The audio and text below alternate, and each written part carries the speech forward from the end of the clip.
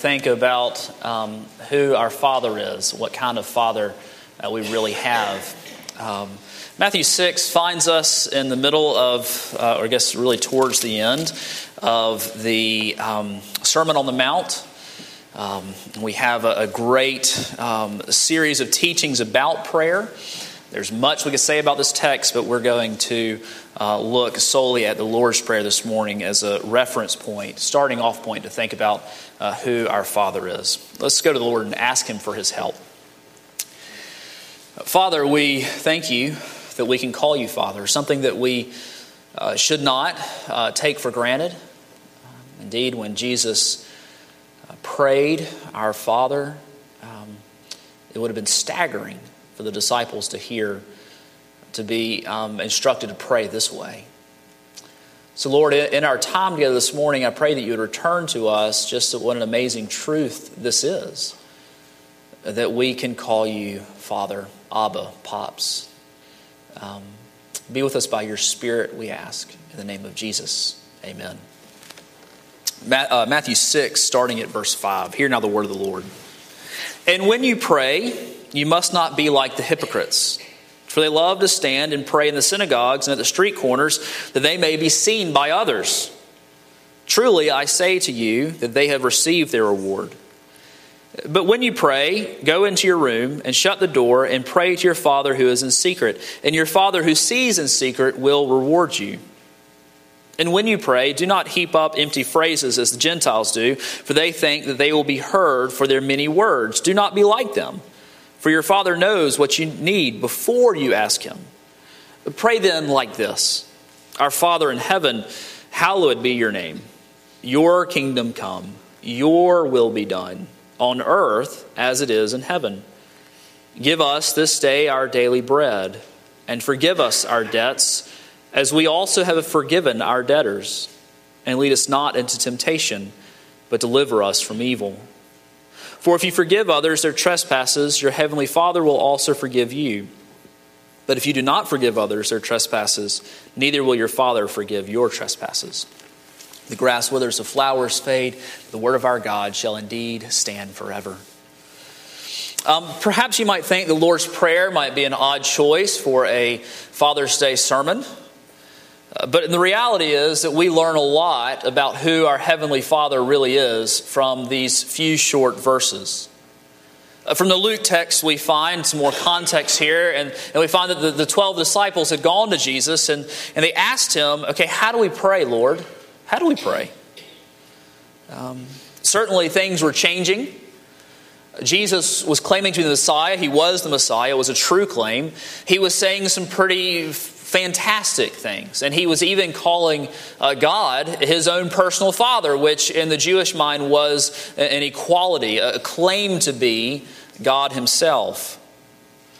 And so they ask, in light of all these things, how then should we pray? Jesus' answer and His instructions to us in the Lord's Prayer, which is really meant to be a pattern for prayer rather than to be recited, as a pattern for prayer. His answer then tells us a lot about how we are to address God and the nature of our relationship with Him. Think about it. How you address someone and what you say to them says a lot about your relationship to them. Imagine that you were granted an audience with the President of the United States, whether you liked him or not. And they met with you right before you went in and said, okay, here are the things you can and cannot do. They would tell you exactly what to do, exactly how to address Him. You couldn't go in there, bounding in there to go and run and give Him a bear hug.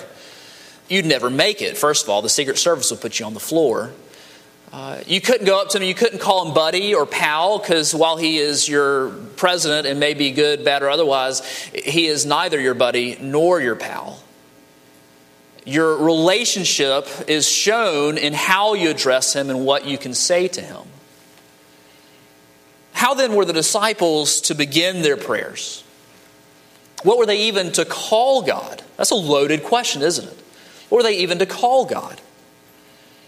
There were lots and lots of options from the Old Testament. I mean, tons of options they could have called God. The Lord Jesus could have instructed them to say, Lord, Almighty, God, Yahweh, Lord of hosts, Creator. We could spend all day going through the names of God in the Old Testament. But it would have been staggering. When Jesus opened his mouth, and in the Aramaic and the Greek both, the first word was Father. In the English, it's our, the possessive pronoun comes before the noun, but in the original languages, his first word was Father. Nowhere in the Old Testament do you see individuals praying to God as their personal Father. This is new revelation. It was so intimate. The Jews of the Old Testament wouldn't even use the name of God lest they get too close to blaspheming his name. Indeed, Jews today will not even use the substitute which is used for God. Instead of saying Adonai, which is the substitute, they say Hashem, which means the name. So they are 3 levels away from the name of God. And yet when Jesus teaches his disciples, and therefore to us also, what does he say? The very first word, Father. Our Father. So we have so much to learn. So much to learn from the Lord's Prayer about how we are to view our God as our Father. We learn that he's a personal Father, a powerful Father, and a providing Father. It's nice when they line up with the same letter. I didn't try that this week. It just happened. Personal, powerful, and providing Father. The first is we see that he's a personal Father. This is not a given, by the way. It's not a given that God is our Father. It's common nowadays to speak of God, the Creator, as everyone's Father. We are all children of God. My friends, that's very much not true. Indeed, those who do not know the Lord Jesus as their Savior, their Father is not God. In fact, in the book of John, when Jesus is talking to folks who don't know the Lord, do you know who says is their Father? Satan. There's a hard truth on Father's Day, right? But for those who have been born again, those who have come to know the Lord as their Lord and Savior, those who have been saved, we can call God our Father. John 1, 12 through 13 says, "But to all who did receive him, Christ, we who believed in his name, he gave the right to become children of God." We went from not being children of God to being the children of God, who were born not of the blood, nor of the will of the flesh, nor of the will of man, but of God. He is our Creator, but only those who have been born again can call God their Father. And what an amazing thing this is. It matters who our Father is. Think about this. This means that our pops, our papa, our Abba, he is the one who created the heavens and the earth and all that is in them. The 300 sextillion stars, he set their courses above. He governs their movements. He made the seas and the land. He set the boundaries of the firmaments. He put the seas within their gates. He not only made everything, he orders everything. He governs all things. He sustains all things. And he made it by the very word of his power. And this is our Father. It matters who our Father is. If you've had a father who had a political pull in town, you know that it mattered who your father was. Or if you had a father who didn't have political pull in town, it also mattered who your father wasn't. But our Father is the one who created, sustains, governs, judges all things. But not only this, he is not only our Father, he is a personal Father. There are a lot of kinds of fathers on earth, some good and some bad. And some are easy to talk to, and others really don't care what their children have to say.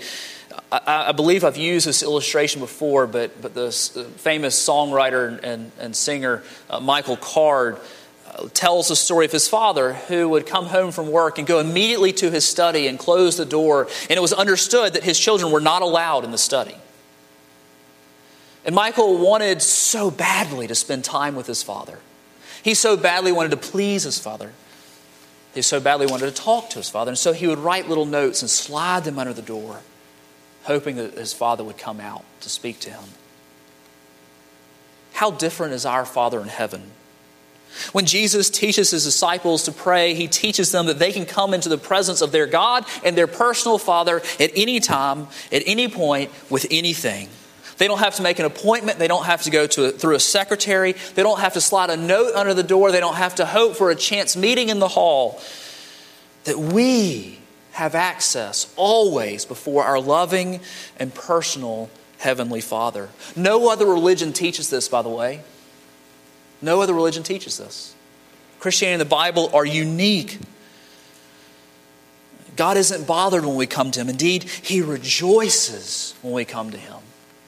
He loves to hear from His children. We can come to Him with confidence. Hebrews 4:16 makes this abundantly clear. We read, "Let us then with confidence draw near to the throne of grace, that we may receive mercy and find grace in time to help in time of need." Isn't that an amazing statement, the word confidence? We go in there with confidence. Think about all the people who have access to presidents and kings and leaders and CEOs and all those other bigwig titles. You have chiefs of staff, you have secretaries, security details. Theoretically, they always have access to these important people. But it's different when the king or the president is your dad. You can come bounding in with boldness. With a boldness that only comes from an intimate relationship and having confidence that you will be accepted and allowed into His presence. And that is our relationship with our King and our God and our Father. There's nothing that will ever happen that will remove our welcome mat before the throne, even when we sin, even when we really mess up. That's when He leaves a light on for you. The welcome mat's always out, but He's there waiting for you when you especially need Him. Indeed, our problem is that we don't go there enough. As a personal Father, our Father is near to us. We don't have to travel to Jerusalem to make a special trip to the church, hold our heads just right, or pray towards Jerusalem. We can at any time seek His help and presence and fellowship with Him. He is always with us. He is a God who hears His people. He neither slumbers nor sleeps. This is how it's always been, by the way. As we learn more about our relationship with our Father in the New Testament, God has always been personally with His people. When we read in Genesis 3 of God walking in the cool of the garden, do you remember what was the reaction of Adam and Eve? They ran, they hid. But they hid not because of God's presence, as if it was something strange or new. It was because they were ashamed and had sinned. God had always been there. And in some special way, we don't even know what that looks like. God was without a body. And yet He was walking here in the garden with them. Perhaps this is the pre-incarnate Christ. We just don't know. But God has always been personal with His people. As we think about the Old Testament history, we see God's dwelling place, His special dwelling place, first in the tabernacle and then later in the temple. But now that Christ has come, we have something even greater. We have Emmanuel, God with us. He has dwelt. The Word has become flesh and He has dwelt among us. John 1:14. The second person of the Trinity, the Son of God, He came to reconcile us to His Father so that His Father might be our Father. And do you know what? Your Father loves you. Did you know that? That your Heavenly Father loves you. Your Heavenly Father loves you. You are loved by your Heavenly Father. He delights in you. Your Father loves you. And yet, we so often live as if we're orphans. We live as if we don't have a God who cares for us, a Father who provides for us, a Father who delights in our presence, a Father who hears us when we call upon Him, who knows every tear that we shed, and that He indeed knows our name. Our Father is there.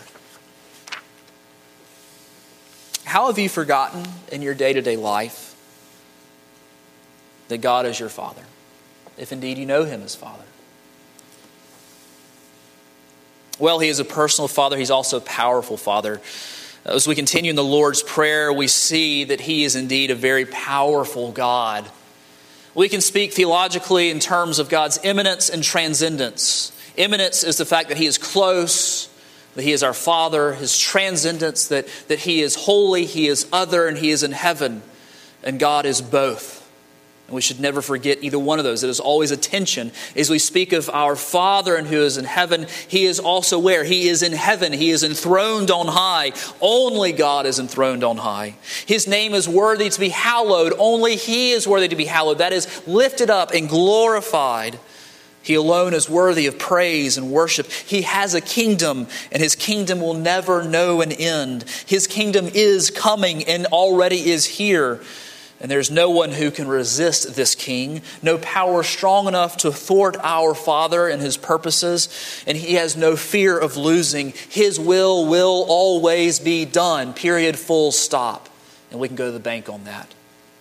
He delivers us from temptation, and He delivers us from the evil one. He protects us and the church not only from ourselves and temptation, but also the evil one and his many powers of evil. And to Him alone belong kingdom and power and glory. This is our Father. And having a personal, loving, and close Father who is also omnipotent, all-powerful, and everywhere at the same time, this makes all the difference in the world. So that when we go to Him in confidence, knowing that He hears us, He not only hears us, but He is able to act and able to work and able to remember His people and work on their behalf, to fight for us. Fathers are superheroes to their children. I'm still in that period, and it's great. I know one day that's going to end. But you know, fathers can do, there's nothing they can't do in their kids' eyes when they're young. But the reality is, it's just not true. Lizzie woke up in the night throwing up in her bed. She has a stomach bug. And I can't heal her. I can clean out her bed. I can help Christy. I can sing to her. I can comfort her when she's scared. But I can't heal her. And her bigger problem of her heart, I can't change her heart. There's nothing I can do to change her heart. I discipline. I can't change her heart. Only the Lord can change her heart. I can't control Lizzie. I can't control Thomas. I can't make them obey, though we certainly try. I cannot cause them to no longer fear. But my Father can. He can do all those things. And so we pray. And we pray. And we pray. And then when we're tired of praying and our knees are worn thin, we pray harder.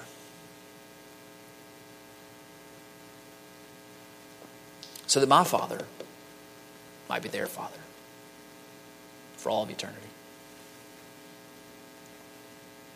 But our God, He is not like fallen, imperfect fathers like me.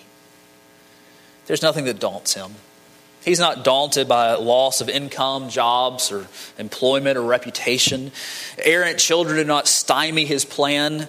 Illness and chronic pain are not out of His control. Mental illness isn't something beyond Him, and neither is death.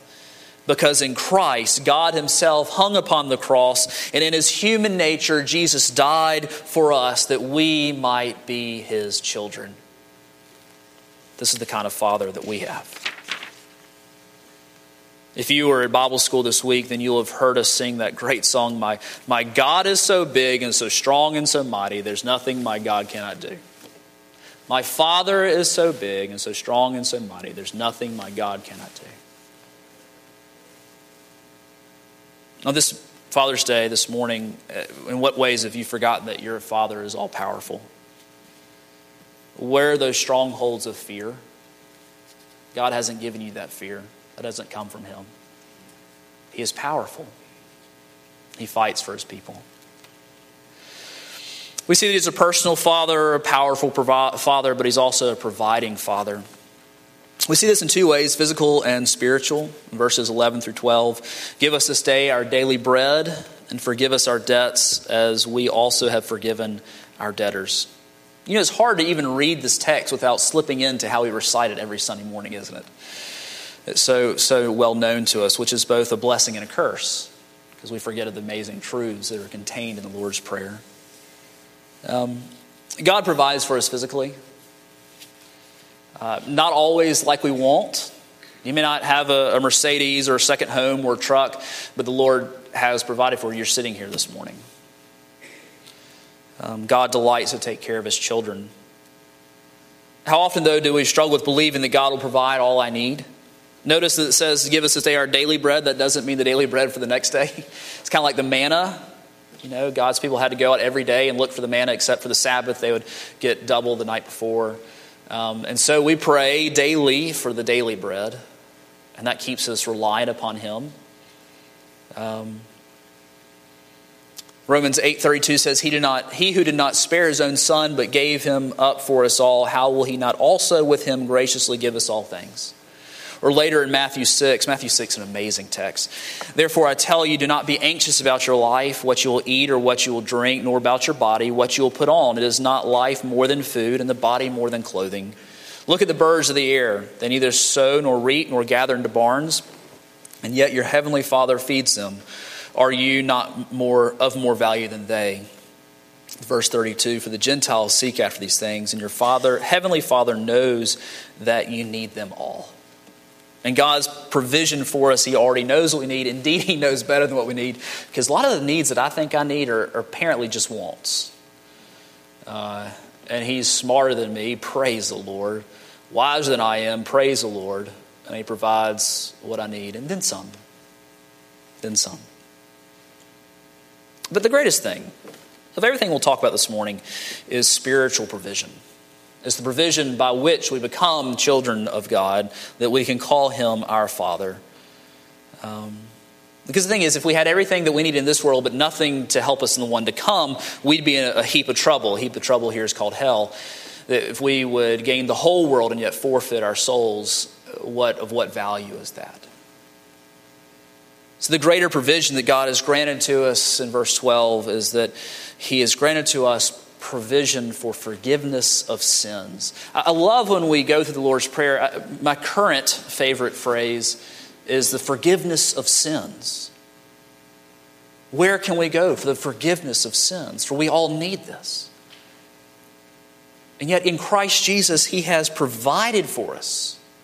He has granted to us that forgiveness of sins. The book of Acts makes it really apparent that even repentance is a gift from the Lord. Even when we repent, that is God's working in our heart. It is not a work of our own. And this is what He did for us. The thing is that we deserve to go to hell now and for all of eternity, to be under God's wrath and curse forever and ever. This is the fundamental basis of Christianity. Without this, there is no Christianity, because without the knowledge that we deserve to go to hell, there is no need for a Savior, period, and we should just go home. The reality is that Christ has come and He has taken upon Himself the punishment that you and I deserve, that His children should have gotten on the cross for us. Can a broken airplane fix itself? No. Neither can I. But God has provided. He has provided salvation for us. He sent His Son Jesus to pay the price that was required for us to have eternal life. The second person of the Trinity in His human nature died in our place on 2 wooden beams nailed together. And as the wrath that we deserve, hell itself was poured out on Him by our Father. He did this so that we might call God our Father. One of the greatest things about this text is that there's the promise of forgiveness. Have you received this forgiveness? This is our only hope in this life or the next. There's so much we get distracted by. But the most important thing in this life and the next is that we have been provided salvation by Christ Jesus. Can you call God your Father this morning? Don't leave this place without calling on Him as Father. Don't do it. He holds out to you this morning the promise of forgiveness, There's nothing that you could have ever done, said, or thought that is too much, too dirty, too heinous for God to forgive. Jesus has paid for it. May you turn to him and call him your Father. Let's pray. Father, we thank you for the deep, deep, deep abiding love that you have shown us, and that you would sacrifice your own natural Son, that we who are your enemies might be declared to be your adopted children. And we rejoice in that. We marvel at that. Lord, may we live our lives in the full and fuller understanding of your love for us, our Father. Amen.